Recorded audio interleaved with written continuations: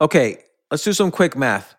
The less your business spends on operations, on multiple systems, on delivering your product or service, the more margin you have and the more money you keep. That's obvious. But with higher expenses on materials, employees, distribution, and borrowing, everything costs more. To reduce costs and headaches, smart businesses are graduating to NetSuite by Oracle. Here's the thing. Information is power. Information is money. Literally, the currency of today's world of entrepreneurship is information. And if you could bring all of the information about your business into one dashboard, this is incredibly valuable. NetSuite is the number one cloud financial system, bringing accounting, financial management, inventory, HR into one platform and one source of the truth about your business. With NetSuite, you reduce IT costs because NetSuite lives in the cloud with no hardware required, access from anywhere. You cut the cost of maintaining multiple systems because you've got one unified business management suite. And you're improving efficiency by bringing all of your major business processes into one platform, slashing manual tasks and errors. This is so valuable. You just hit a button and you can see all the information about your business instead of having to call 5 different departments and get all these emails and put it all together and make sense of it. Over 37,000 companies have already made the move. So do the math, see how you'll profit with NetSuite. Backed by popular demand, NetSuite has extended its one-of-a-kind flexible financing program for a few more weeks. Head to netsuite.com/James. netsuite.com/James. netsuite.com/James.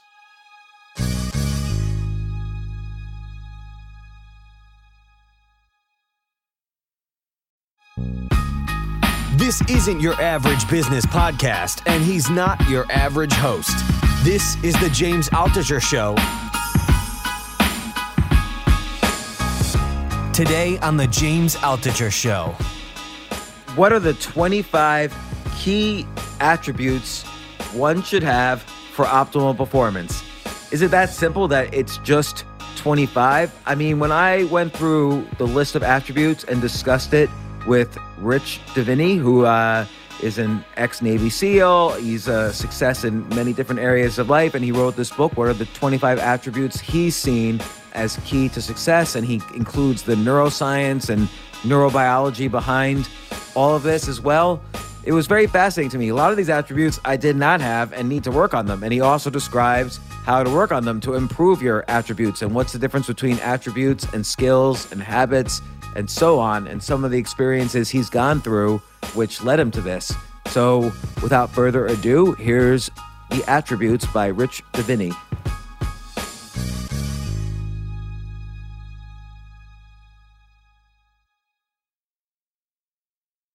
Rich Diviney, ex-Navy SEAL, are you ever an ex-Navy SEAL or once a SEAL, always a SEAL?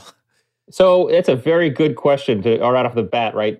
Typically, if you want to be formal about it, so I spent 20 years, just under 21 years, and retired, right? So when you retire from the military, you can kind of officially say that you're a retired military officer or a retired Navy SEAL. If you don't spend 20 years, then you get out, then maybe you're a former. There are some people who would say once a SEAL, always a SEAL. I tend not to say that, and the reason is just it's my thought, my opinion that I don't want to dishonor the guys who are in the fight right now. I did the job, and when I was in there, I was grateful to do it. I could not do the job right now. It's one of those jobs you definitely age out of. And the guys who are out there doing the hard work, they're the Navy SEALs. So I'm a former Navy SEAL and proud to be a former Navy SEAL. So you wrote this book that just came out, The Attributes. You say in the subtitle, 25 hidden drivers of optimal performance. So what do you mean that they're hidden drivers? And what's the difference between attributes and skills and habits? Yeah, this is something I kind of had to discover when I was running the training for a specialized command. We were having trouble articulating why guys were making it through and not making it through. More specifically, why guys weren't making it through, because we had some very very capable and competent candidates, guys who had been experienced SEALs for quite a few years, And so they had all the requisite skills. They could shoot, they could skydive, they could do all the things we were asking them to do from a skills point of view. But yet some of the training we were putting them through, they couldn't necessarily make it through. And we had to do better than, hey, you just didn't cut it. And so I had to really go back to kind of our basics. And if you look at basic SEAL training, which is BUDS, basic underwater demolition / SEAL training, that's a 6-month long course. And during that course, around week 5, you have Hell Week, and you do just grueling. It's 5 days of running around with boats on your heads, PTing with 300-pound telephone poles, freezing in the surf zone. You only get a couple hours sleep. And that's when you get the most attrition, is during Hell Week. And as I thought about this, I said to myself, I've been on and a part of hundreds of combat missions over the years, and never on one did I ever carry a telephone pole or a boat on my head. And so ultimately, I wasn't doing those things in the SEAL training course to train to be a Navy SEAL. What was happening is they were assessing to see if we had the attributes that would allow us to do the job. And so the difference is, skills are not inherent to our nature. We learn them. We're not born with the ability to ride a bike or throw a ball or shoot a gun. We learn those things. We can sit down. We can be taught those things by another. They direct our behavior in known situations and known environments, right? Here's how to throw a ball. Here's how to ride a bike. Here's how to shoot a gun. And then because they're so visible, they're very easy to assess, measure, and test. And this is exactly why when we typically pick teams, whether it's business or military or otherwise, oftentimes we get seduced by skills alone. The problem with skills is that skills alone don't tell us how people are going to show up in challenge, stress, and uncertainty, because in challenge and stress and uncertainty, in unknown environments, a lot of times you can't apply a known skill. And this is where attributes come in. So you could have all the skills necessary to make it through this training, but if you don't have, for instance, perseverance amidst difficulties, you might not make it, even if you have all the skills. Yeah, and a perfect example is we would often get athletes who'd show up at training, and they were Division I athletes from college, or like rock star athletes in high school. I mean, swimmers, football players, whatever. And some of those guys would quit right away. So if you think about it, I mean, a swimmer, you have all the skills to be able to swim, right? But it's not about that. It's really about when and in SEAL training, they take you down to 0 or sub-zero, really, because when you're freezing in the surf zone, nothing about whether or not you can swim or lift 300 pounds matters. It's all, are you going to persevere? Are you going to get through? And when you're running for hours and hours and hours with a 300-pound boat on your head or a telephone pole and haven't slept in 3 days, none of those skills of being able to swim or run or lift 300-pound matter. It's all about, can you persevere? And so that was the point. The point is, can you get a group of people who, in the worst scenarios, in the worst environments, can still persevere? And so this is an attribute. So perseverance is an attribute. And attributes, interestingly, are inherent to our nature. We're actually born with attributes. We're all born with levels of patience and perseverance and adaptability. And we can see those things in small children. We certainly develop them over time, but they're kind of part of our nature. Oh, let me ask about that, because how much is, and this is an age-old argument, but how much is nature versus nurture? So perseverance, for instance, you're saying to some extent, I'm born somewhere on that perseverance spectrum. And how much is then affected by parenting, my neighborhood, my friends, my teachers? A lot. And I think the key about attributes is they actually are developed by our environment, but the levels to which we're kind of naturally set dictate the difficulty we have developing it, right? So for example, if a child is naturally impatient, that child may grow up in environments that test and develop his or her patience, but it's going to be hard for that kid. They'll develop patience, certainly, but it'll be hard, versus the kid who's born naturally patient. In those same environments, it'll be easier to develop patience because they already naturally pre-inclined to patience. So we certainly can develop attributes, and environment matters. And we can actually plug ourselves into environments deliberately to develop attributes, which is actually how you develop attributes. If you're low on an attribute, the way you develop it is you plug yourself into an environment that allows you to develop that. So I would say that, just to take an example, for guys who chose to and found their way to SEAL training and then eventually made it through, all of us were predisposed with levels of these attributes that actually helped us in SEAL training. And SEAL training and then the job of being a SEAL simply hyper-developed those attributes. That's kind of how it works. So let's say the difference between habits and attributes. I guess habits are related to skills. So you wake up early every day, you make your bed every day. This is a habit. To what extent does this overlap with attributes? Yeah, I mean, habits, I think, are the result of. I mean, habits are actions, and those actions and behaviors are a result of both skills and attributes. Certainly, I would say that I say the big difference with habits is that habits are typically based and built off of routine and designing a routine, which involves certainty.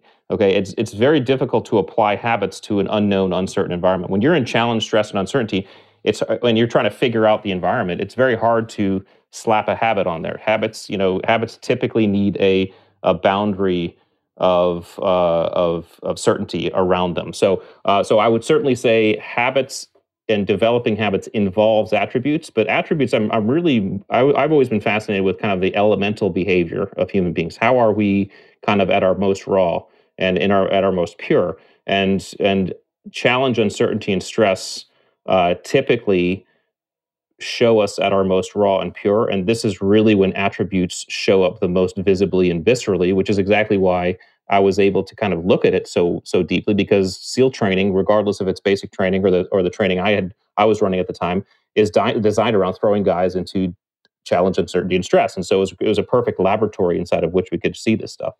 We'll get to the actual specific 25 attributes in a second, but I'm curious so you served in Iraq and Afghanistan, where was a situation, kind of a life or death situation, where were it not for the fact that you had certain attributes that may be rare or you have them to a very high level, you might not have survived or other people might not have survived and so on? Well, it didn't have to be life or death. There's an old adage, military adage that says, no plan ever survives first contact with the enemy, right? I mean, so you are, especially in the special operator field, and it could be SEALs, it could be Green Berets, it could be Rangers, whatever. You are designed by a process of your basic training and assessment and selection and what you do every day to be what I call masters of uncertainty. So we are ultimately you're people who are very good at dropping into environments that are uncertain and figuring it out. So every mission we did, whether it was life or death or not, it never went exactly the way we planned it, which meant we were automatically tuned in and dialed in to adapt. For example, so adaptability is a huge one, by the way.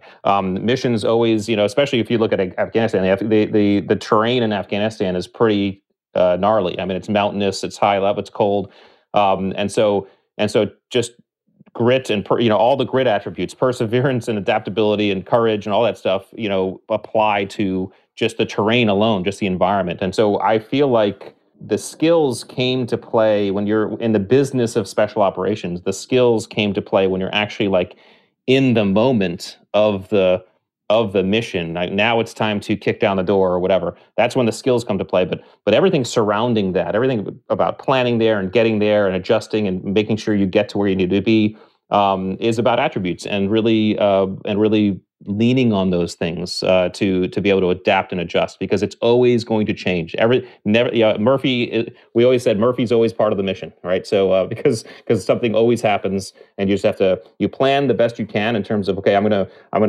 have some secondary, tertiary plans just in case this or this happens. But other than that, we're going to make sure we just figure it out on the fly, and that's where attributes come in. So you have a good story in the book about Mike Tyson, and in particular his fight with Tyrell Biggs. And Biggs was bigger, possibly stronger. He had a plan going in to the fight where he was going to keep Tyson at a distance, and then and on and on. And of course, just as your quote, and you quote Tyson saying, everybody's got a plan until they're punched in the face. Tyrell gets punched in the face, and all the plans go away. And he ends up losing the fight. Despite having perhaps better skills, he didn't quite have the attribute of adaptability. He didn't adapt his plans once he was starting to get hurt. And I wonder about adaptability, because I've been in situations where I'm very disciplined, very cautious. Being an entrepreneur, I have to be risk averse while balancing the risks I take.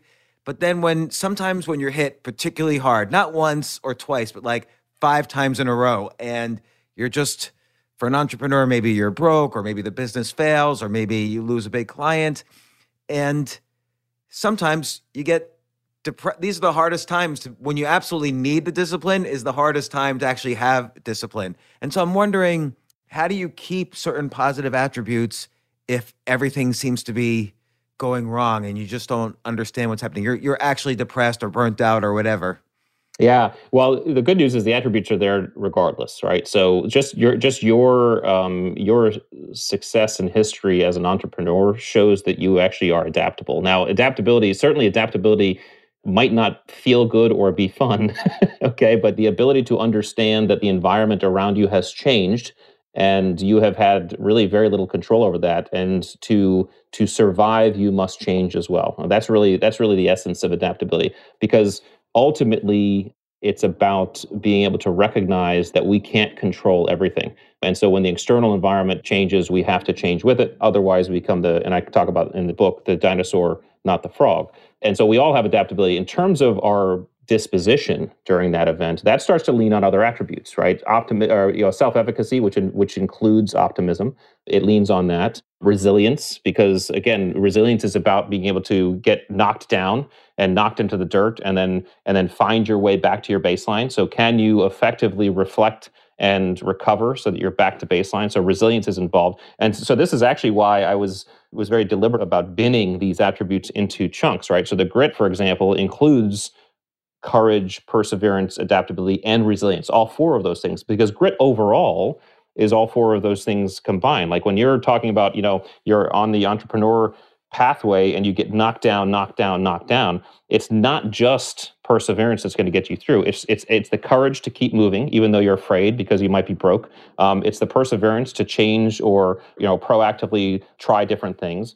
It's the ability to adapt based on the environment you're seeing because things are coming at you, and then it's the also ability to proactively be resilient because you have to understand that you have to come back and get back at baseline. Otherwise, you'll entropy and stay down in that ditch. But yeah, so I think we can look at and the great news is that human beings are designed to do this. I mean, we have evolved and succeeded and gone from cave dwellers to space explorers because we are inherently designed to do all four of these things. We're just gritty, by our nature. Some, of course, we know some people are more gritty than others. Some people have more of these attributes than others. But the good news is you can work on them. It just takes deliberacy and self-direction. So, for example, when we're developing an attribute, for example, you can't learn or develop an attribute the same way you can learn or develop a skill. If you are not adaptable, for example, I can't sit down and teach you a class on how to be more adaptable. It doesn't work that way.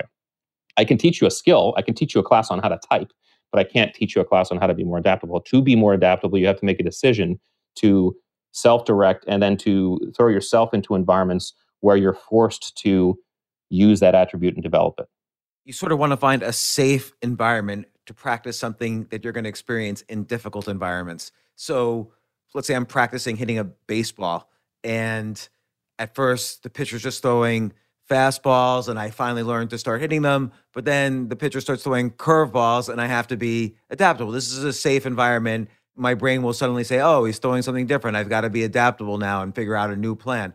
But and I'm just really getting to the heart of the matter. When we need these attributes the most is when it feels like life or death. Like you mentioned Dr. Andrew Huberman in the book quite a bit. He's been on the podcast a bunch of times. And so I'm very familiar with a lot of this stuff, a lot of his work on neurochemicals. When you're down and out, whether it's in a fight or a business or, a family, personal situation, you feel like you're being kicked out of the tribe in some primal sense. So cortisol starts to fire off. And that is going to disrupt completely the way you're making decisions. It's almost like what you're saying is the ability to have positive attributes and make use of them in difficult times means you almost have to override the neurochemical situation and hormonal situation that's happening inside of you. Mm-hmm. That seems particularly difficult unless you've really practiced these attributes. And again, we haven't gotten over really the attributes yet or how to get them, but just taking adaptability and confidence and optimism as examples, AKA grit. I'm worried about those times when the cortisol is telling me I'm about to get kicked out of the tribe, and I don't have quite the mindset to figure out what attributes to use. Yeah. So a couple things there, and I'll hit one first, and I'll dive into this into kind of the specifics of what you're asking. First of all, so when you're developing attributes, discomfort doesn't have to mean not safe, right? So discomfort is really the key to developing an attribute. You have to put yourself in uncomfortable situations to develop the attribute, not unsafe situations. But let's take it all the way to the unsafe part, because you're right. What we're talking about is fear, and this gets into kind of the first and foremost attribute of grit, and that's courage. Fear is an interesting thing because fear starts to pull us into different directions, sometimes uncontrollably, depending on how much we're afraid. So yes, Andrew and I are good friends. We met each other probably 4 years ago now, and we've been deconstructing and talking about peak performance and optimal performance and courage and fear. And ultimately, one of the things that we really kind of thought about and discovered, both in the laboratory where he's been working and certainly in my experience, is that fear is a combination of a couple things. Fear is the combination of an anxiety plus uncertainty. Okay. If you have one but not the other, you're not necessarily tipping into fear. So, for example, you can be anxious but not uncertain. I have a presentation to give on Monday, and I'm nervous about it. I'm anxious, but I'm going to give it, and it's going to be fine, right? No one's going to hurt me, whatever. Boss is a pretty good dude, so or lady, so I'm going to be okay, right? You could be anxious but not uncertain. That means there's probably not fear there. You're just anxious. You can be uncertain but not anxious, right? This is every kid on Christmas Eve, okay? Where you don't know what's coming, but you're actually excited about it, okay? It's when you combine the two that fear starts to show up, okay? Anxiety plus uncertainty. So, like, for instance, anxiety about going broke if you don't get the big deal and you don't know yet if you've got the big deal or not. That's exactly right. Or to put it in a context everybody could understand, COVID-19. Okay, when we got hit with COVID-19 and quarantine, all of us felt a little bit of fear seeping in because we were all anxious about the disease and getting the disease and uncertain as to how it showed up and details about it, how contagious it was, all that stuff. We had a lot of both in there. So a lot of people felt a lot of fear throughout 2020. And it's really true because I always think the stock market is not a barometer of the economy, but a barometer, at least for the short term, a barometer of uncertainty, that people would rather be certain the economy is going to be bad because then they know, oh, we've always bounced out of bad economies like this before. So the market might actually go up when the economy is bad. But when it's uncertain and you don't know how bad it's going to get, we didn't know how bad the pandemic was. We didn't know how bad the economic lockdowns would be. We didn't know if there was going to be a curfew or quarantines, and there was new rules every day. So there was a lot of uncertainty, and that's when the market fell by a third. After the lockdowns were imposed and the stimulus package passed, the market shot up to all-time highs. Not that the economy was great. In fact, the economy is still much worse than it was in 2019, but we had certainty. Yeah, exactly right. It's a great example, kind of a visual, actual example of how this works. And so when we have both, we have fear. When fear starts to tip into into our heads, into our brains, we start to kind of move towards that fight flight response. And this is where there's a decision point. So if we're in full autonomic kind of response, right, and we're not in control, sometimes we fight or flight without thinking. But oftentimes it takes a lot to get us there. So there's really only two things that can happen. That's fight or flight. There's that freeze in the middle that we talk about, but like a guy like Huberman will say, freeze is really more of an oscillation between the two choices. Either retreat from the fear or step into the fear, which is fight. If you do either one of those, if you retreat from the fear, a specific circuit in your brain gets switched, okay, and you retreat. And sometimes retreating is the right thing to do, by the way. I mean, no, it's not a good idea in any case to fight a bear, right? So sometimes retreat is necessary.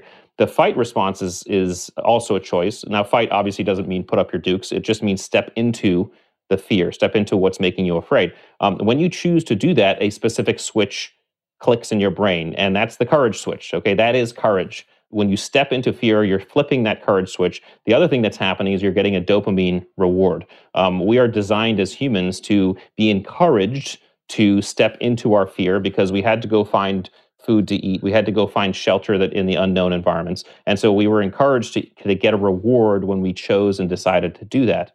Can you give me an example from, again, from your, it doesn't even have to be from your military experiences, but some example where you step into the fear, just so we concretely can visualize it. So for example, I've never liked heights. Okay, so skydiving was always tough for me, but I did it. But one of the things I would do is then on every SEAL base, there's an obstacle course, and there's several different obstacles you can do. But one of those obstacles that's on almost every course is a 65-foot cargo net, okay? And it basically is two big telephone poles with a net that goes all the way to the top. The way you go over this obstacle is you climb to the top of this thing, you flip a leg over, and you climb down, okay?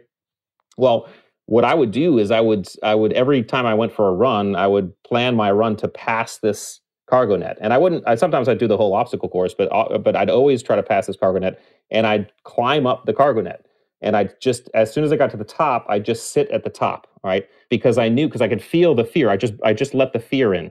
And then I just do that for a few minutes, feel it, and then go down to the bottom. Every time I did that, I felt awesome after doing that. That was me getting the dopamine reward. Okay, and that was helping me basically work through that fear. Now, interestingly enough, if you do that enough, you get used to it. You inoculate yourself to that, right? So after a while of doing that, I'd get to the top, and I actually didn't feel fear anymore.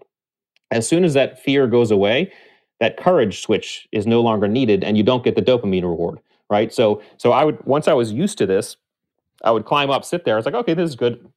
It wouldn't feel as good anymore because I wasn't getting that dopamine reward. So for courage to exist, there first needs to be fear. But the good news is when we decide to step into our fear, we can actually, in effect, get rewarded. And it's not limited to you accomplish the full goal. Just every step you take, you're getting a dopamine reward.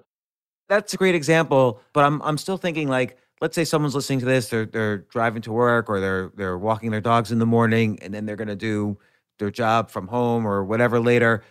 How does the average person who's not going to climb up 65 feet to deal with their fear of heights, how can they practice sort of leaning into fear and understanding what that means? Yeah. Well, the first thing someone has to do is understand what makes them afraid, okay? Because it's subjective for all of us, all right? For some people, roller coasters make us afraid. For others, being underwater. For others, sitting in traffic. So that's the first thing. All right. I'll be really honest. I'm afraid of people thinking I'm stupid. Okay. All right. Well, so you've already leaned into this already because you've done such kind of prolific work in your books and your podcast that you've leaned into this. So the idea, it's an interesting one. So the first thing you'd probably have to do is ask yourself some questions. Is, okay, what are some ways that I could put myself into a situation where I feel like or fear someone might think I'm stupid? I mean, every time you do a podcast might be that for you, right? So you may be leaning into it right now because you're like, hey, I want to do it, and you're pushed to step into that and do a great podcast and have people say, hey, that was a great podcast, and you're really helping me with some great information. The subjectivity of fear and the subjectivity of process really comes down to someone asking themselves proper questions. I can't necessarily direct you in terms of exactly what to do, but I can direct you in saying, hey, first ask yourself, what are those things that make you afraid, or what are things you're afraid of? Then ask yourself, okay, what are ways that I can put myself into some of those situations at maybe starting mild levels of discomfort. Certainly doesn't have to be unsafe, but mild levels of discomfort, so I can move through it, feel that reward that I'm moving through it, and then do it again. Okay, I would imagine in your case, I mean, the fear of looking or someone thinking you're stupid or looking stupid, does that still bubble up frequently, or has your ability to kind of do these podcasts and get great content, has that helped at least help you feel like every time you do it and do it well, you feel good about the fact that you've pushed through it? I think it depends area by area, but like when you meet new people and let's say you're having a conversation and you have nothing to say, the first thing that might come to mind is, oh my God, they think I'm an idiot or boring or whatever, and it hits me again. Yeah. I mean, these are very normal, like everyday situations where it's like I'm just trying to figure out what's a way to lean into this fear and practice so that I can, be okay in everyday situations. And, one way is through writing, where you just write like, this is what I'm afraid of, and you post it on Facebook, and now you're just telling everyone, this is the ways in which I'm stupid. And that's one way to do it. But I'm trying to think of like, an everyday thing like this. How can anyone practice leaning into it? Well, let's take an everyday thing that you mentioned. That's starting up a conversation with someone, because that's something that I have difficulty with as well. And the answer for both of us is to start up more conversations with people. The good news and the good news and the bad news. The good news is that the answer is simple. The bad news is do more of what makes you afraid. Yeah. So how would you do that? Like, what in the supermarket, would you just start talking to someone about the weather, or? That might be it. Yeah, that might be it. I know for me, I got into a profession leaving the military because I didn't like being in front of people speaking. And so as I left the military, I said to myself, I was talking to a leadership group and they said, hey, we'd love for you to come work with us. And the job is, go give keynote speeches once in a while about the leadership stuff. And then sometimes you'll actually teach classes for people for a couple of days. And I said to myself, man, that does not sound fun at all, but I'm going to do it. And so I did that. And I did that for a couple of years. And every time I did it, I was nervous. And every time I engaged in it, I felt better and I felt the reward of doing it. And I learned, and it didn't always go well, right? So there were mistakes made here and there. There were times I was like, oh, shoot, that didn't go the same way. But I leaned into it more and more. And subsequently, I also, in that process, so say I was at a client and I was teaching a 2-day class, I had to, because unless I wanted to look like an introvert who didn't like anybody, I had to then go and extend myself to people and have conversations because there's dinner events and things like that. I could have very well sat in a corner and had a beer, and that would have been perfectly okay for me. But to lean into that discomfort, I said, no, I need to extend myself. I need to go and start a conversation and ask people how they are. And so, yes, it involves looking at situations and finding opportunity to start that conversation, see how it goes, step into that and practice that. I mean, supermarket may be a good place. I mean, again, we're in a weird situation with COVID, so supermarket may not be the best place right now, but there are always places. There is places you can ask yourself, how can I lean into this? But the other question is also, just because you're afraid of something doesn't necessarily mean you need to get better at it, right? It's up to you. I mean, if conversing with people is an important one, but if you're afraid of heights, for example, you're just someone, hey, I'm just living my life every day. And there's no reason for me to go skydiving. There's no reason for me to go bungee jumping. I don't need to conquer this fear of heights. You don't need to, right? If you don't like being underwater, you don't need to do that. It's really up to the person as to which ones they want to conquer. What if, and I know I'm pouncing on this one quite a bit, but I think it's a really important one. And it's also related to the adaptability attribute. And I know there's 25 attributes in total, and we're focusing on these few, but what if you're afraid to ask your boss for a raise? So someone listening to this is thinking if they deserve a raise, but they're just terrified of asking the boss for a raise. Yeah. And that's a specific situation. How do you practice it? Well, that's a great one. I think the first question we'd have to ask ourselves is, why am I afraid of asking my boss for a raise? Okay, because a lot of times those things that we think exist do not. So why am I afraid to ask my boss for a raise? What is it? I mean, is the boss ill-tempered? Is the boss mercurial? I'm afraid the boss is going to tell me no. So that would be the first question. And then once you answer those, you can probably strip away some of the fiction there and focus on the actual things you're afraid of. But then I think it's going to be more about someone asking themselves, okay, why do I deserve a raise? What are those things that I can actually effectively and logically say to my boss to cogently explain and really convincingly explain why I deserve a raise? Those are really good questions to ask oneself, because you can also help inoculate a little bit of fear by preparing properly. Again, fear is often based on assumptions we're making and predictions we're making about an environment that may or may not be true. Your and my trepidation going up to a stranger and conversing is probably coming from some assumptions and trepidation that person is immediately not going to like us, is immediately going to feel like we're crazy, is immediately going to feel like, what the heck is this person talking to me? We might be 100% wrong. That person might just be looking to talk to someone. Probably more likely you than me, but that's okay. Well, it doesn't matter. I mean, and then there are some predictions and assumptions that we make that are actually entirely true. If someone's afraid of heights, it's because they are afraid of falling off something and falling to the ground and and breaking something or splatting, right? I mean, gravity is a real thing. Gravity is why we're afraid of heights, right? But a lot of other fears, to be honest with you, are based upon and filled and wrapped in a lot of our own predictions and assumptions that may not be correct. So it's incumbent on us, when we're thinking about something that we're afraid of, to do some diligence in stripping some of that away. And one of the ways we can do that is we can ask people who are good at what those things we're afraid of doing are, and ask them hey, tell me the real story on it. So in other words, I can ask a skydiver who has 50,000 skydives, hey, tell me why I shouldn't be afraid of, throwing myself out of an airplane at 20,000 feet, right? And that skydiver is going to tell me, well, I've done 20,000 skydives and I'm still here.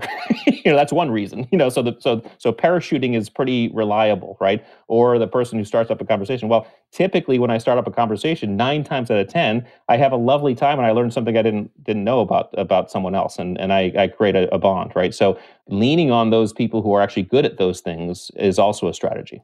And I'll take it one step further using your book. So you discuss in the book these things called mirror neurons, where by observing something, you might your brain sometimes thinks, and again, they haven't fully proven this with humans, as you mentioned in the book, but your brain might think that what you're observing is actually happening to you. Yes. So one idea going along the lines, you just made me think of this when you said, talk to people who have done it, maybe watching YouTube videos of 100 skydivers might also kind of, or watching videos of someone really confident, or watching videos of someone asking their boss for a raise. Sometimes all it takes is just watching someone who's very confident.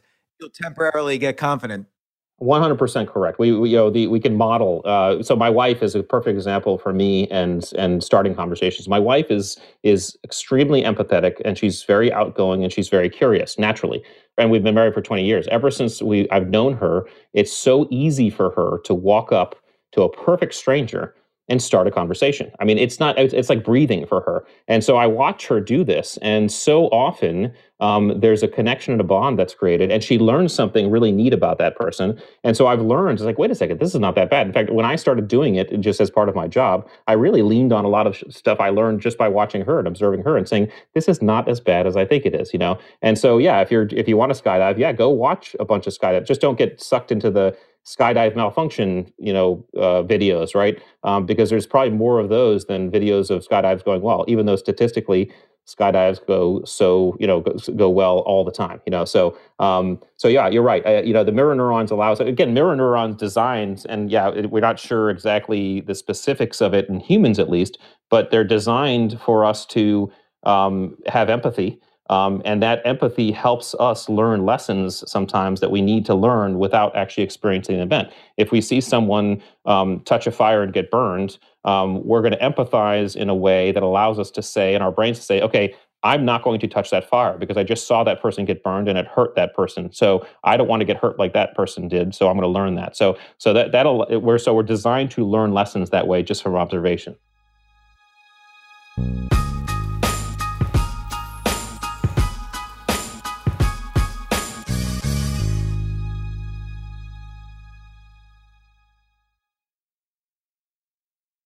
Let's talk about the full 25 attributes, and you divide them into various buckets, but which ones would you say have been the most important for your success? And I know all of them, as you say, are drivers of peak performance, but which one should we be thinking about? It's going to be hard to remember, for people to remember 25 of them. Yeah. But you've already mentioned, some meta attributes like grit being a combination of courage, optimism, what you call self-efficacy, and there was one other one in there, but I forget. Yeah. I can't remember which one I mentioned, but so yeah, I've binned them into 5 categories. There's the grit attributes, the mental acuity attributes, the drive attributes, leadership attributes, and team ability attributes. And so I would say so let's just try to ubiquitize this and say, as people coming out of 2020, a year that was really kind of a hell year, and moving into 2021, which, by the way, is kicking off well in the season opener already for 2020. Yeah, it is. Although I think we have to all recognize and just take pause and understand, because I think we can all relate to this, is it's very rare that years switch right on New Year's Day, right? I mean, typically January of a new year feels a lot like December and November did of the previous year, right? So, yeah. So I think we're still okay. I'm still optimistic. It's going to be, nothing happens like overnight. So I think it's a slow roll. But going into 2021, as we hopefully have a sense of optimism and hope, which we should, first it's about, okay, what are those things that maybe I didn't accomplish in 2020 that I want to accomplish in 2021? All right, that's going to take the grit attributes first, right? Courage, perseverance, adaptability, and resiliency, because you're going to have to move through challenge, stress, and uncertainty, going towards any goal that you want. That's the nature of goals. You're going to have to do that. It's going to take the drive attributes, or at least some of them, because drive is about, while grit is about kind of pushing through that immediate challenge and stress and uncertainty. Drive is about that long-term goal, right? So I want to write a book this year. Or I want to learn the guitar. I want to have this business result, these numbers, or get the promotion. Okay, that's a long-term goal. The drive attributes are help us understand the long-term objective and move towards it. Okay, so I think the grit and drive, and so things like self-efficacy and discipline are really important. And those are really big ones. If I were to think about some of the biggest ones in the drive, it'd be those two: self-efficacy, the combination of confidence, initiative, and optimism. Okay, And it's sort of like a belief in yourself. it's a belief in yourself, but actualized, right? So, and it has to be more so confidence. So it's interesting because as I was looking at this, I realized, okay, confidence,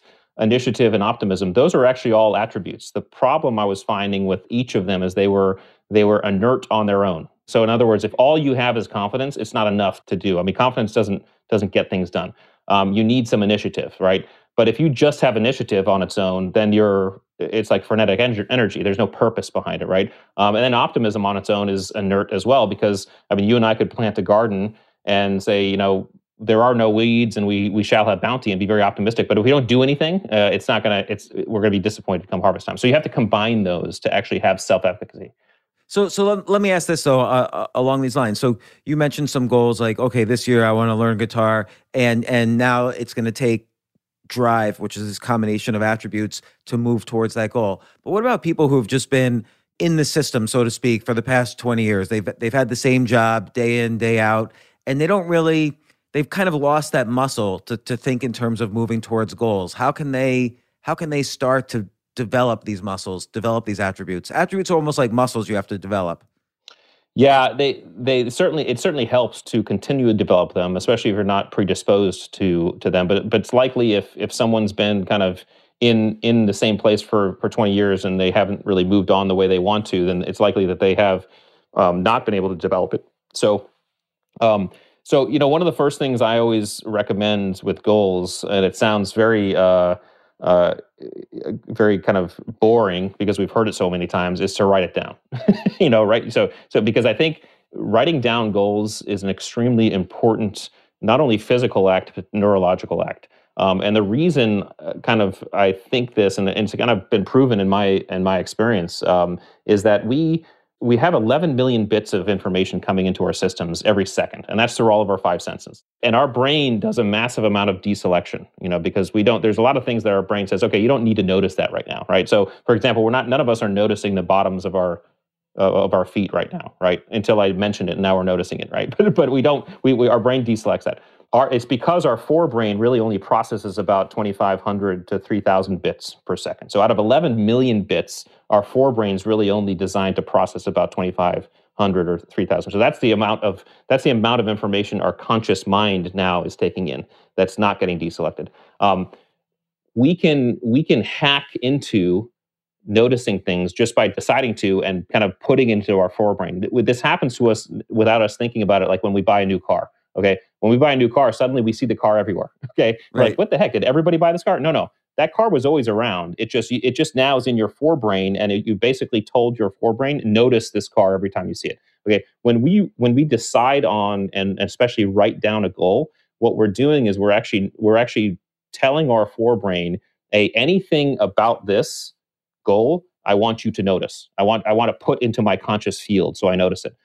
This is kind of, I've described this as kind of one of the explanations for the law of attraction. And again, there's a lot of, we don't need to get into metaphysics here.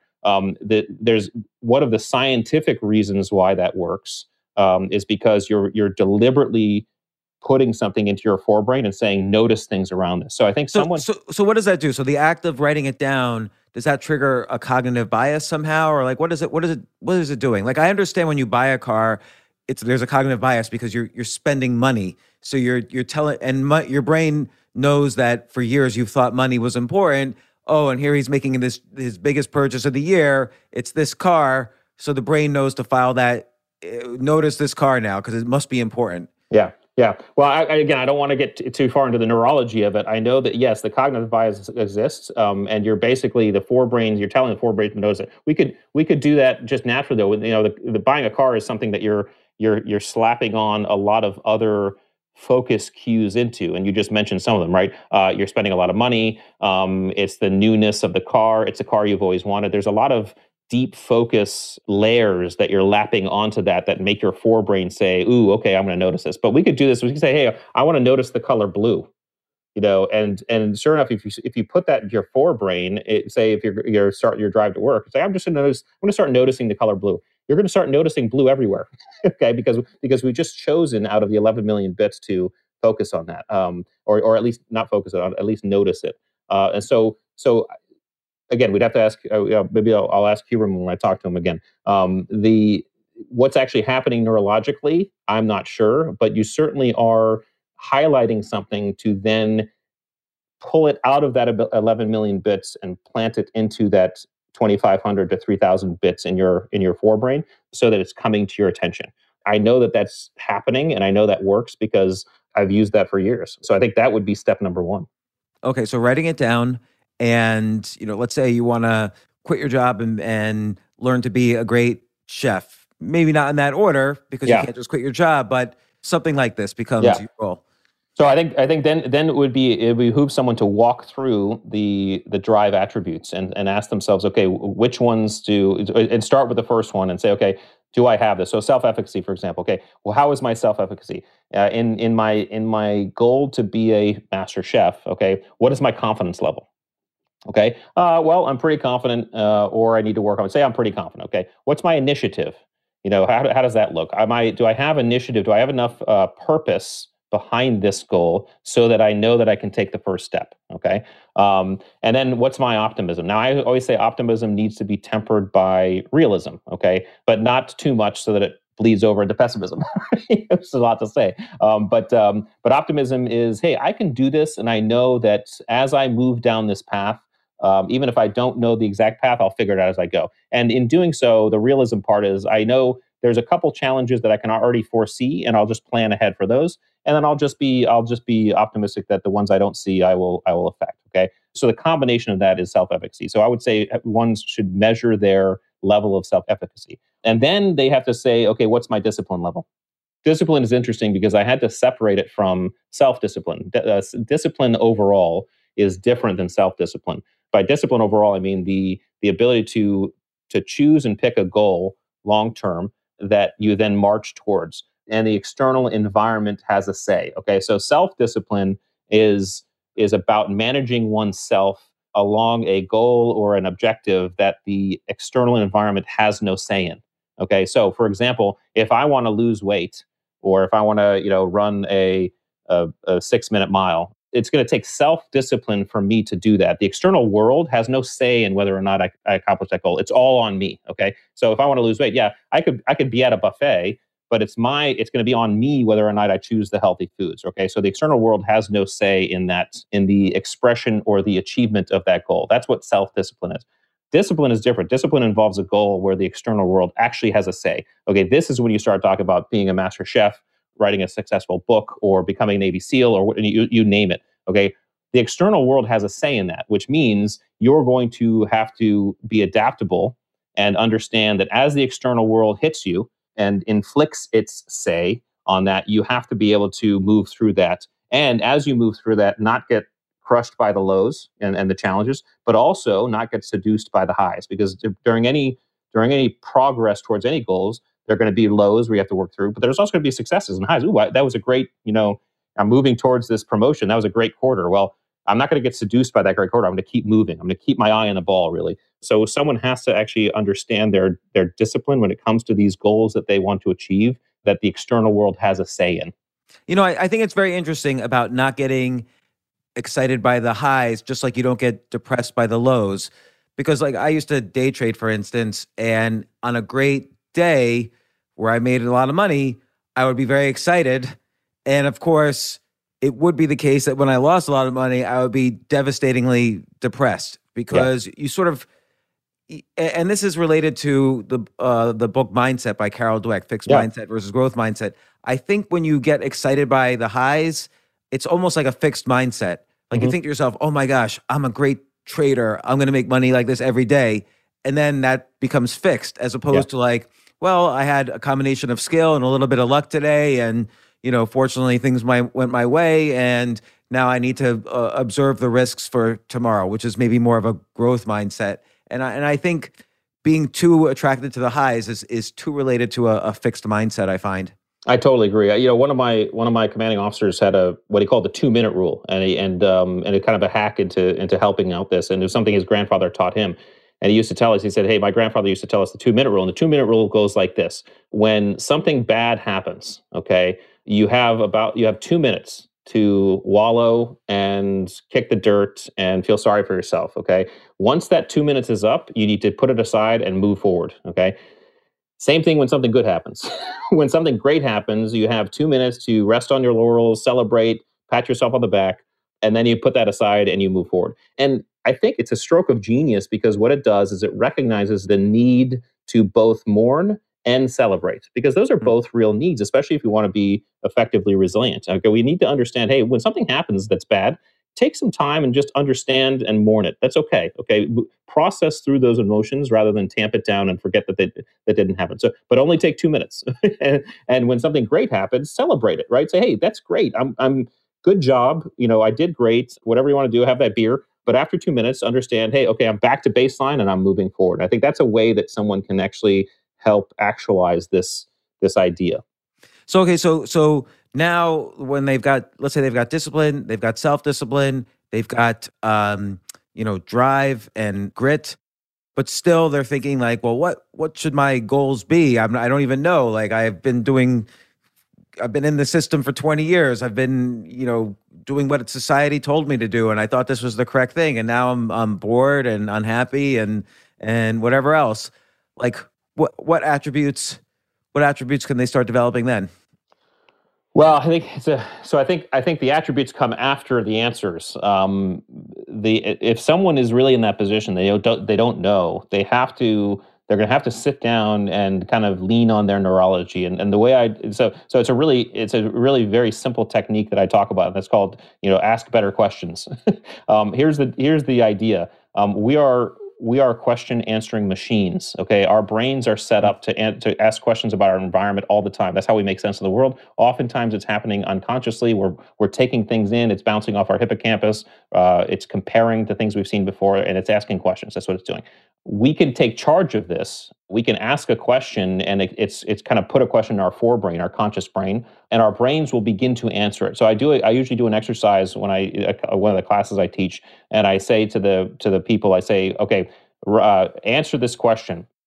How could you double your income in the next 6 months? I'm going to give you 30 seconds, and I want you to write down anything that pops into your head. Okay, and I give them 30 seconds, and they do that. And I said, it doesn't matter how ridiculous, just write it down.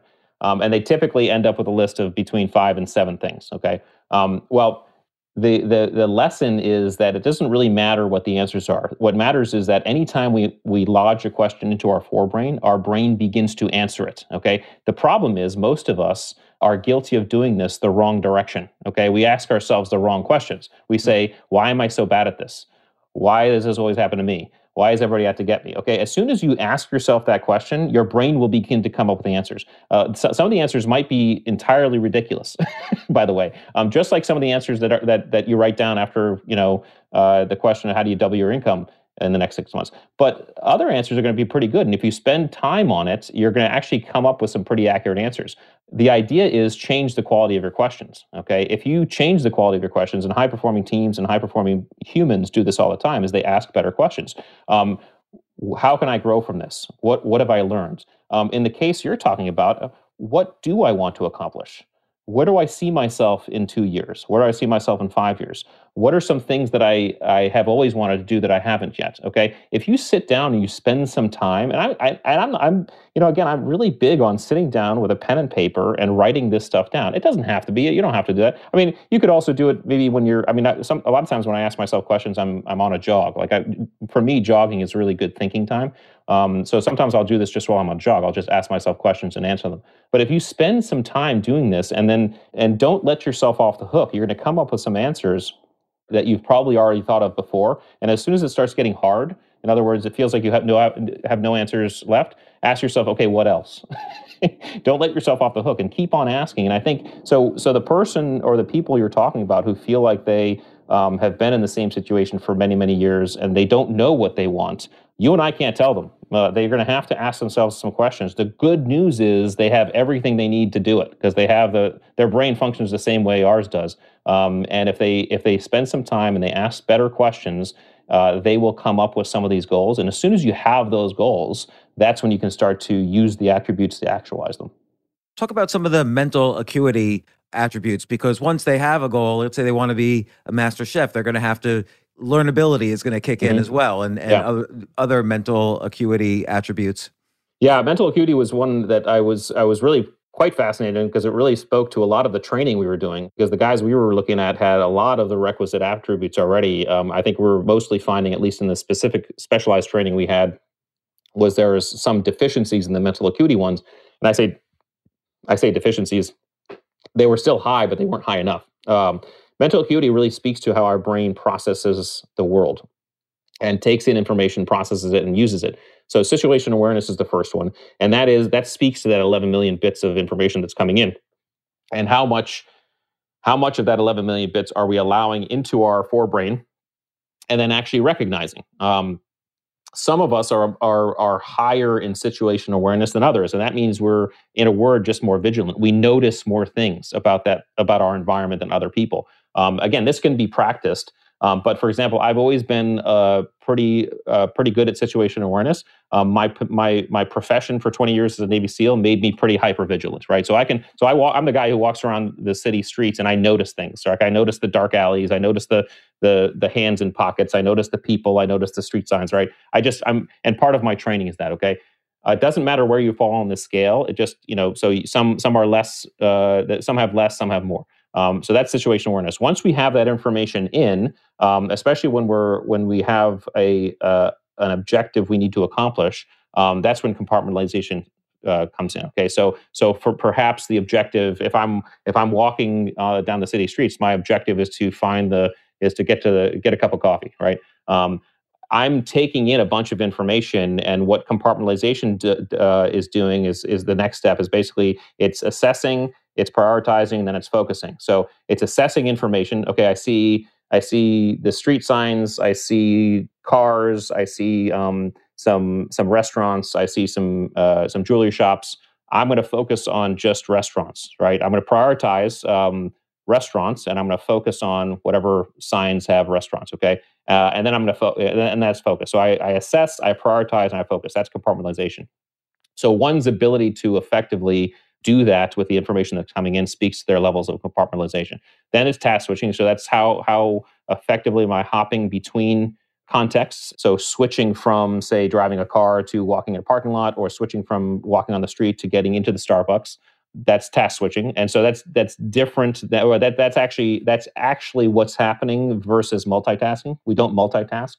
I think we all know this. It's been proven. We can't focus consciously on more than just one thing. Now, people say, "Well, I do it all the time. I drive and I listen to a podcast." Well, that's true, but that's because you've relegated the act of driving to your unconscious, right? You're doing that without thinking about it. So that's how we can get away with it. Feels like multitasking. But as soon as we have to think about it, right? If I'm listening to your podcast and I'm driving my car and suddenly someone, cuts in front of me and I have to hit my brakes and swerve, okay, it's very likely, in fact, it's guaranteed I'm going to have to rewind the last 30 seconds of the podcast because I just missed it. Because I stopped paying attention to your podcast and I had to start paying attention to swerving my car, right? So task switching is really what we really do is we switch between tasks. Those people who can more effectively and efficiently switch between tasks and not feel interrupted and not feel kind of out of sorts are higher on the task switching. So because some people, it's very hard for them to come out of the thing that they're focused on and switch into a new task. For others, it's pretty easy. And then finally, there's learnability. Learnability speaks to our ability to kind of process all of this and then absorb it and then learn from all that. And so this speaks to like someone who's high on learnability is someone who naturally picks up things pretty fast. Okay. We all know these people. They try something once and then they're great at it. Okay. I am not one of these people. Learnability is one of the things I'm actually low on or lower on. So how did I have to adjust? Well, I knew that when I was learning stuff, even when I was in the SEALs, and I was in training, I'd have to, repeat things in my head. I'd have to kind of walk through. I'd have to take some extra time because it took me a little bit more time to just absorb it and kind of learn it. Whereas other guys, they just hear it once and they got it, right? So it's really about understanding where we are on these scales so that we can effectively apply the lessons that we're learning if we're learning how to be a master chef or play the guitar or any one of those things. You talk about learning techniques in the book and, ideas for the START acronym you talk about later in the book, which is a methodology for fast learning. But how can one, for instance, develop more learnability if they feel they're low on learnability? So the way I do it is I try to put myself into environments where I have to learn things. Again, do more of it. I mean, it's pretty easy, right? But do more of it and test myself. And I like experimenting with things that really test this, right? So here's an example. I drive a stick shift car almost every day. I have a CJ7 that I love. I drive it all the time. When I took the family to Scotland for vacation, I rented a car and I asked for a stick shift, rental, because I knew I'd be driving on the opposite side of the road and the opposite side of the car, which means everything's reversed, and it was Do interesting. you have to shift with the left hand? Yeah, now I'm shifting with the left hand instead of the right Ugh. hand, and driving on the left side of the road versus the right. So everything's reversed. So my brain is suddenly thrown out of a context I'm very familiar with, and I do unconsciously, and now I have to consciously think about what I'm doing. And so I would admit to you, the first day of driving was pretty intense, and I was yelling at the kids a lot to be quiet. And my wife was doing 100% of the navigating. But after a while, I got used to it. If you are low on learnability, though, it's a matter of recognizing that. And when you're engaging in those things that you want to learn, just recognizing that you just have to repeat it more time. You're going to have to just do a little. It's going to take you a little bit longer. And so understand those things that you need to do to absorb it better. When I was in the SEALs and we were kind of learning how to do room clearances, which is the kind of the act of going into a building and clearing out rooms to a target. It was a pretty intense learning process. I mean, they were throwing a lot at you pretty rapidly. And I remember I had to very deliberately, after a day's worth of training, I went back out and I'd walk the halls and I'd visualize these moves and I'd visualize these things that they taught us or they expected us to do so that I better absorb them. There were some guys who picked it as soon as they got told, they picked it up, right? Good on them. It wasn't me. So if you are lower, if you find yourself a little bit lower on the learnability, it's just going to take you a little bit more time. And a recognition of that is the first step in kind of conquering it and working through it.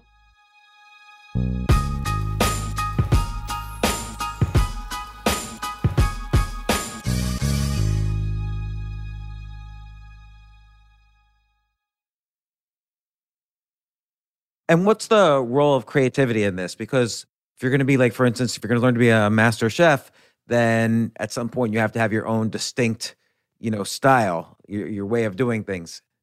Well, creativity, I believe, is going to be the result of some of these attributes, right? So specifically, probably open-mindedness, because what creativity actually is the ability for our brains to make connections that may not be as obvious as we think they are, right? So the ability to say link something that I learned in math class to something I'm doing on the battlefield, as a Navy SEAL, right?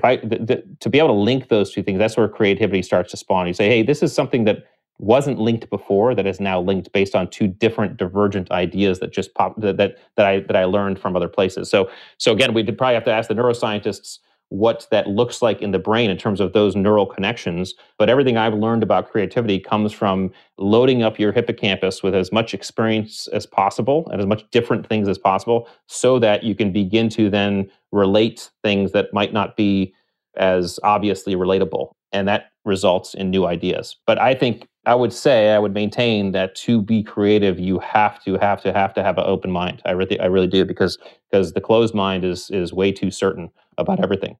What's an example you think where you might have a closed mind? Like what issue, whether it's political or emotional or about sports or about yourself, that are you firmly convinced you're right, even though it's a speculative issue where people have many opinions?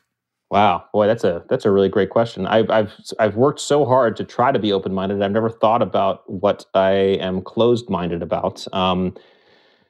I could certainly say I was more closed minded as a younger man.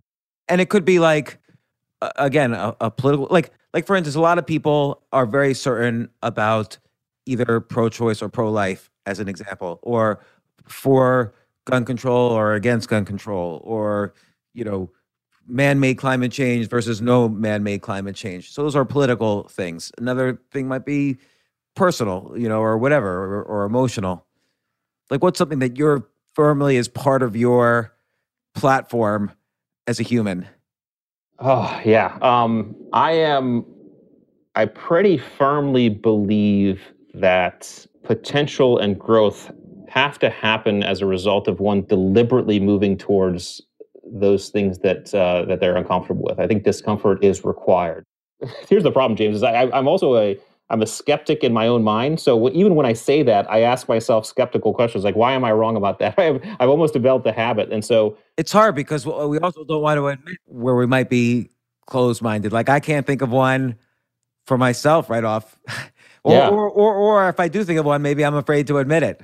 Right, right. Well, So so it's a great. So I'm glad you asked the question because even if I can't answer it for you now, it's something I'll ask myself later because I think that's a really good exercise in understanding our blind spots. Again, we all have them, and if we don't effectively try to find and seek them, or at least look around the corner by asking these right questions, then we're at risk of coming across as closed minded or being closed minded. So yeah, I will ask myself that question, and I'll get back to you. yeah, no, please do. Yeah. And I encourage listeners to ask that as well. I mean, I'm trying to think of the answer for myself, and I can't really think of things, although obviously there's millions of things. Well, so let's just we recently had this thing happen in D.C. Folks stormed the Capitol. I could say with a lot of certainty and definitiveness that I think what they did was wrong. So perhaps one of my questions, I should say, is: Am I being closed-minded about that, or are there different angles that I might be able to discover in that act? So that would be tough for me to do, but that might be an example. Yeah, and it's interesting because regardless of whether you voted Democrat or Republican or whatever, it doesn't matter. Like, you could Right. take a view that these are people who broke into the U.S. Capitol. So Hmm. that's treasonous. That's more than just breaking into a Target, which is still a serious crime, which deserves jail. But breaking into the U.S. Capitol hasn't really happened since the War of 1812. They Right. invaded and cleared out the U.S. Capitol. It's high treason. By the letter of the law, these people, all of them should go to jail for life. Like, that's the time for the crime. And so let's say I 100% believe that, which probably at some points yesterday I did, and maybe even still do. Maybe one can reverse it and say, well, under what circumstances can you say, well, no, they were expressing themselves. It wasn't intended to be violent, even though violence resulted, and they shouldn't get a life sentence. I guess Yeah, that. what's their object? So this starts to dive into empathy, which is also a great exercise because I think we all, as we enter into 2021, we all need to well, it would behoove us all to exercise it a little bit more. Empathy is the same way. I mean, but how can I empathize perhaps with these people and say, can I literally try to feel what they feel? Because that's what empathy is. It's not I know how you feel. It's I feel how you feel. So can I do that? That is a really tough thing to do. Even though we're wired for empathy as human beings, it's tough to really try to put yourself into a perspective of another so that you begin to get a sense of how they feel. This is why, I mean, this is why you can really kind of greatly respect some of the best actors out there because the best actors out there, they're not pretending. When you see them on screen, they're not pretending. They're actually feeling what that role feels like, and so they could give us probably a good lesson on how to effectively empathize and how to effectively feel how someone else is feeling so that we may empathize. But part of it would actually be asking the question you're asking. It's just, okay, to empathize, I have to recognize that I'm probably being closed minded about something here. So I should probably open my mind and see it. It's largely so that I guess the difference is the proactiveness of the process or the reactiveness of the process. I tend to think of open mindedness as kind of I say passive, is kind of a passive act, right? I'm going to allow myself to let in a bunch of different experiences and perspectives as much as I can. Perhaps empathy, I think empathy probably requires a little bit more proactivity in the process. You have to actually say, That okay, let yeah, me, that's interesting. yeah, let me really think about this and put myself in that position. Yeah, it's really interesting, but it would behoove, I think, all of us to do that a little bit. Yeah, I never thought of it that way. That open mindedness, it's like you're opening a door and letting in different possibilities that normally you wouldn't let in. Like you could let in the fact that maybe this crime might have other outcomes for various reasons, and I need to open my mind up to that possibility. And like you say, it's not necessarily proactive. I don't necessarily have to think further about it, but then to have empathy is sort of a way to explore what those other possibilities might be. Yeah, yeah. I think it's a great exercise. I know I've tried to work on my empathy, especially since I met my wife. My wife is extraordinarily empathetic, and I've learned a lot from her. And I've been trying to and continue to try to work on my empathy. And it's always been proactive for me because it's easy to get caught up in the perspective that is me. Well, So, what about like Lo, when you're in a situation of war and you go to Afghanistan or Iraq and you're told on every single day of your training that certain people here are the enemy. They're bad guys and they're the enemy. And I don't mean for it to sound simplistic. Everybody who goes over there is as certainly braver than me and has been a hero. But what how do you experience empathy when you're also supposed to shoot at these people who are also shooting at you? yeah, it's a great question, and I think the answer lies in the fact that it's not as simple as that. And those who see it as simply as that are people that hopefully we can deselect from the group, because you don't want soldiers out there that don't understand the differences and the nuances of the people that are around you and that you're surrounded by in that type of fight. Because in any of these conflicts, there's going to be bad people and there's going to be civilians, and so I think so. I always talked about empathy in terms of the SEAL or the warrior as a dimmer switch. Okay, and that is you have to be able to dial it up in certain cases, and you have to be able to dial it down in certain cases, because in certain cases, to have too much is going to be a detriment to your ability to do what you need to do. The best soldiers out there, and there are a lot of them. In fact, most of them are just remarkable people. Okay, we typically hear news stories about those who aren't. Okay, but most of them are. And the reason is because all of us come to that conflict or those situations with levels of understanding and empathy, and know that this is a very human process, and you're going to be dealing with people, and in some cases people who want to kill you, which means you're probably it's pretty easy to dial down your empathy when someone's shooting at you, by the way. But then you're surrounded by other people who aren't shooting at you and who need assistance, or who feel like your presence there is an invasion.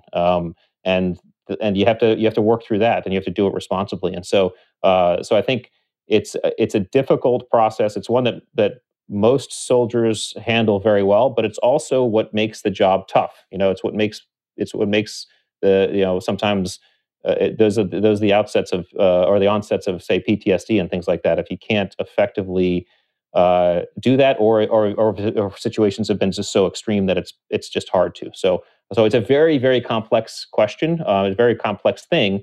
But empathy is certainly part of the warrior mind. It has to be. Those who don't have it are toxic, and unfortunately, there's been examples of that out there. But for the most part, it's people manage it pretty well. So Rich, tell me why. Obviously, these attributes were very useful to you in your career, and you've been fascinated by it, and you're also fascinated by the neuroscience of it. Hence your discussions with Andrew Huberman, and a lot of that is found in this book. The book has tons of stories, different stories about the different attributes, and we have a lot of overlap in terms of, like, you talk about Dan Coyle's book, the Talent Code, one of my favorite books. You talk about grit. You talk about Andrew Huberman. We have a lot of overlap in our interests here. Why did you write the book? Yeah, I wrote the book because I'm fascinated with human performance, and I'm fascinated with human performance and also human potential. Right? Human beings. We've gone from cave dwellers to space explorers in a relatively short period of time, and it's because of our ability to imagine that which does not exist and bring it into existence. And I think part of our ability to do that is the fact that we walk out to our edges and those things that cause us discomfort and fear, and we lean over and we explore.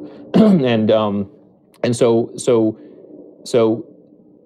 the evolution of us is incumbent on our ability to continuously do that. And my thought is the more of us who can do that, especially deliberately, the more likely we are to evolve positively.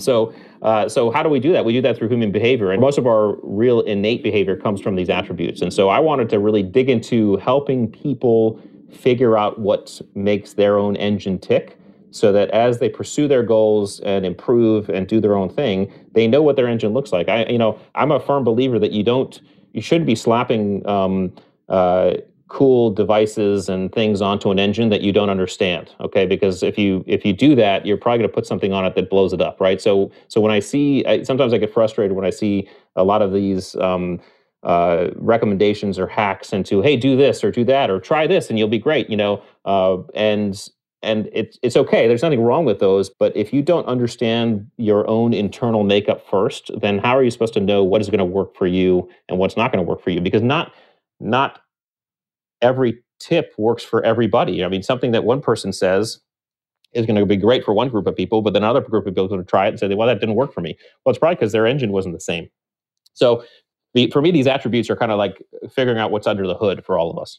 And also you give, for people who want to improve different attributes, you give really good advice on how to improve an attribute. We always think about improving skills or developing habits, but you can improve these things that are, even though as innate as they are, you can improve your learnability or your drive attributes or, and so on. Yeah, it's better than that. In fact, I would maintain that we actually have all of the attributes. The difference in each of us is the levels to which we have each, right? So I may be on adaptability scale. I might be a level out of 1 to 10. I might be a level 8, and someone else might be a level 6, or a 4. The person who's a 4 can say, you know what, I'd like to up my level of adaptability, and they can decide to effectively work and develop that attribute. And so there's some tips in the book, and I'm also throwing some stuff on the website as well that people can access to also take any one of the attributes they want to develop and develop it more for themselves.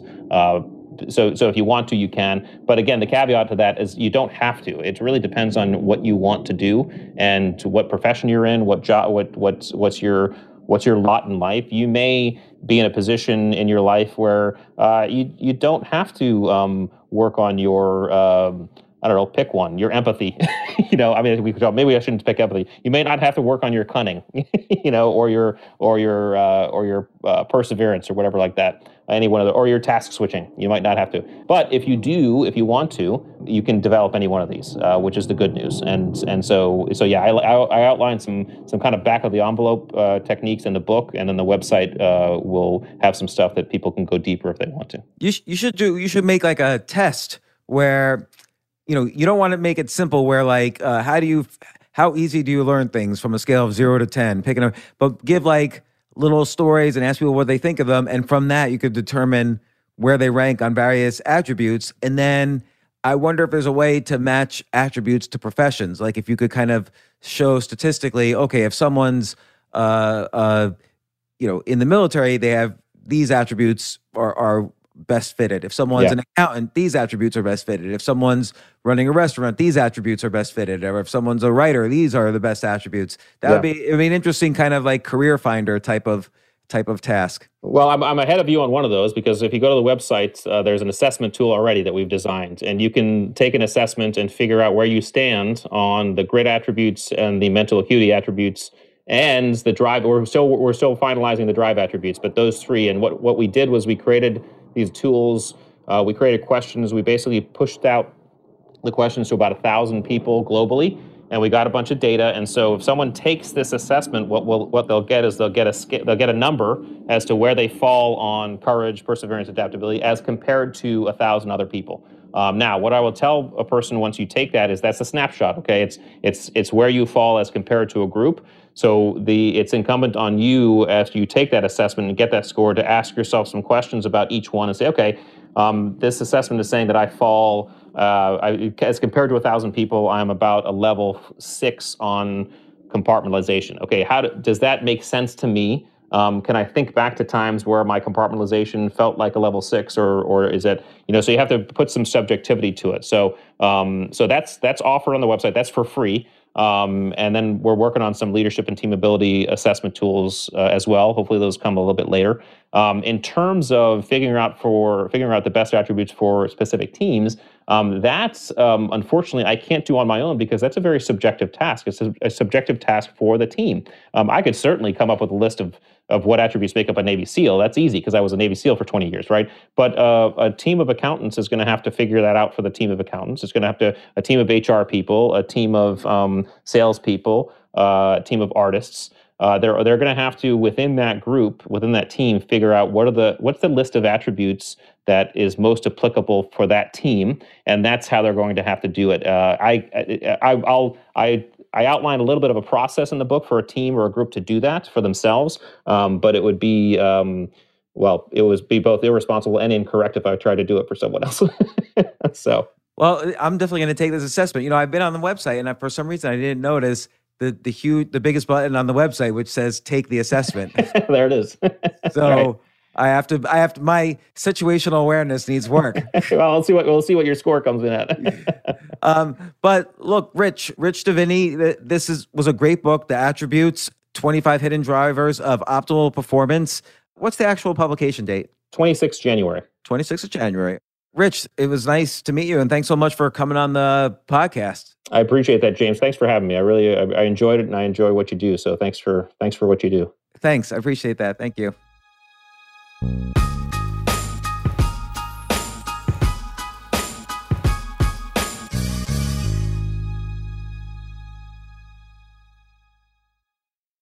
You seek the key, but first you must learn the ways of precision, craft, and performance with Acura's all-electric ZDX. With a premium Bang & Olufsen sound system, up to a 313-mile range, and a Type S variant with an estimated 500 horsepower, the ZDX is their most powerful SUV yet.